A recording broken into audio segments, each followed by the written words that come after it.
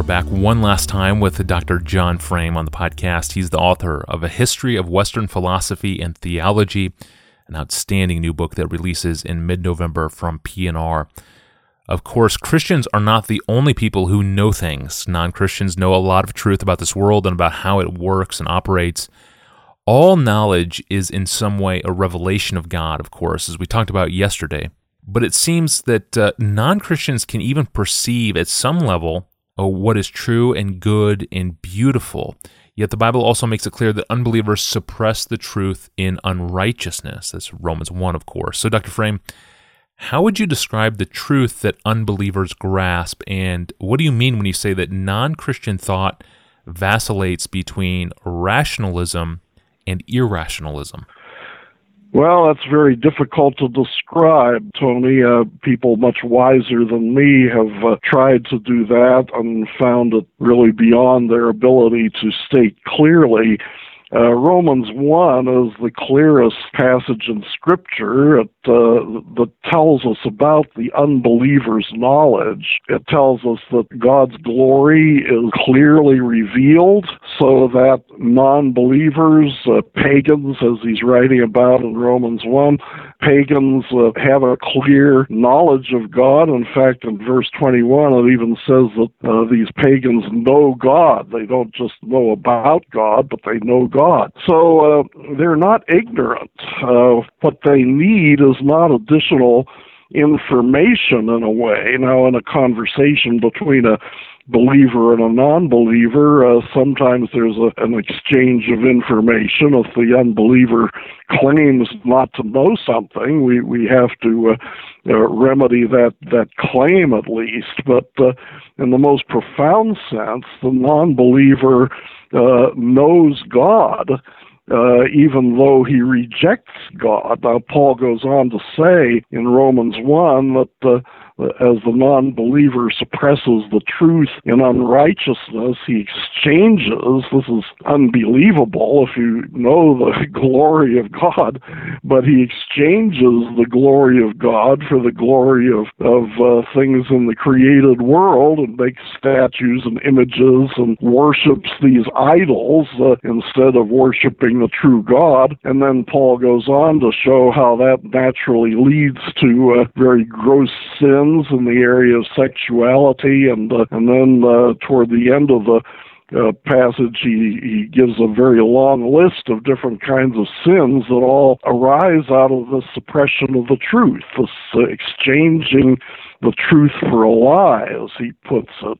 What does that mean? What is it like to know God that clearly and yet to be suppressing that knowledge of God? Well, psychologists have ideas about the subconscious and how people sometimes repress the truth into a part of their conscience that they're not entirely aware of themselves. We're often mysteries to our own selves. We can't understand ourselves in many ways. Practically, I don't know if that's a good description, because the Bible doesn't give me a precise description of what takes place. But practically, I think what happens is that when you're talking with a non-believer, you can agree on things like the sky is blue and this is an evergreen tree and it's not a pumpkin, but so you can agree on ordinary things, but the closer you get to talking about God, the closer you get to talking about Jesus Christ, the more disagreements come in and the more fervent the disagreements are. And so you really have to, it's a paradoxical situation, and the unbeliever is always pushed back and forth. He lives in God's world, so he has to acknowledge certain things about God's world. When you jump up in the air, you fall back down again. And, if you ignore that knowledge, then you won't live very long. He has to acknowledge certain things, and yet he tries so very hard to squeeze God out of his knowledge. I think of Satan, for example, as the worst possible example along this line. Satan, in one way, knows more about God than I do or that any of us do, but Satan tries the terrible project of trying to replace God on the throne, and it's just laughable that anybody would try that. But essentially that's what Satan tried to do, and that's what unbelievers try to do. Now, I say that's a pretty good description of irrationalism from a philosophical standpoint. When they do that, that's really a repudiation of reason, because a reasonable person doesn't turn away from what is clearly evident in his eyes. But the non-believer, therefore, is an irrationalist. But why is he an irrationalist? He's an irrationalist because he wants to be the lord of his mind. He wants to be the final authority for what is true and what is false. He wants to rule his own thoughts rather than thinking God's thoughts after him. Well, that's a pretty good philosophical description of rationalism. A rationalist is somebody who trusts his own reason as the final and ultimate standard of truth. Well, here I am. I've said that the unbeliever is an irrationalist, and I've also said that he's a rationalist. Well, which one is he? Well, the fact is that he bounces back and forth. When the desire of his heart is to be irrational, but when he gets into trouble that way, when he finds out that he's living in God's world and he can't behave that way, then he tries to set up some kind of an orderly type of thought based on his own reason, and that doesn't work either. And when that gets him into trouble, then he jumps over into irrationalism. And Tony, I think that's a pretty good guide to the way the history of philosophy progresses. You have one generation of philosophers like skeptics in ancient Greece, and they take an irrationalist, relativist kind of view, and then another group of philosophers like Plato and Aristotle, for example, come along and try to show that reason is reliable and reason is dependable. And then you have another generation that questions Plato's assurances. And so the history of philosophy tends to move from rationalism to irrationalism, and some philosophers, of course, try to come up with combinations of the two, which are always unstable. So I think that's the most helpful way I know to describe the unbeliever's mentality, but it's paradoxical, it's difficult to understand. In fact, it's impossible to understand consistently because it isn't consistent.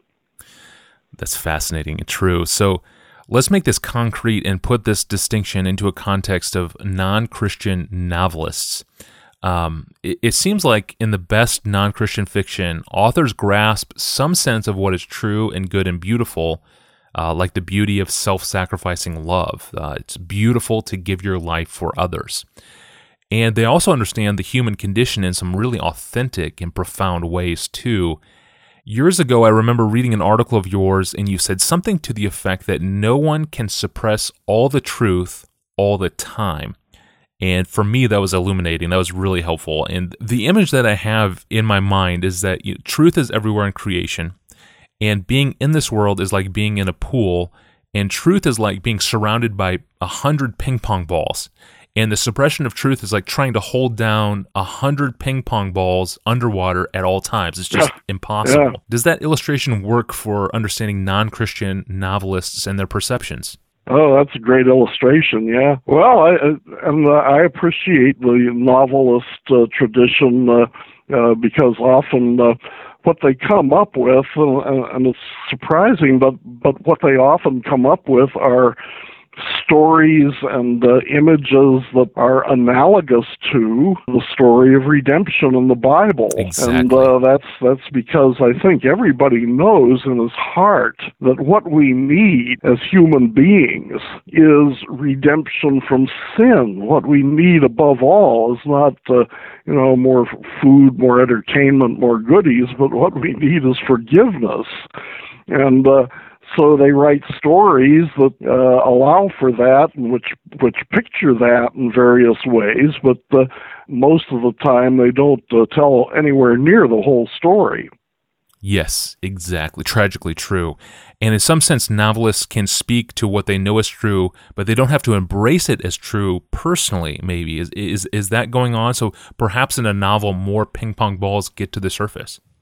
Yeah, that's true. And of course, when you're writing a novel, you maintain some distance from the characters and from the things that you're writing about, so that you're writing something that you don't need to urge on anybody else. You don't need to preach. You don't need to make a claim that it's true. You just sort of pretend that you can look at it objectively from the outside. Bingo. That's gold. Thank you, Dr. Frame. I appreciate your time in these past 2 days. Thank you, Tony. I've enjoyed being with you.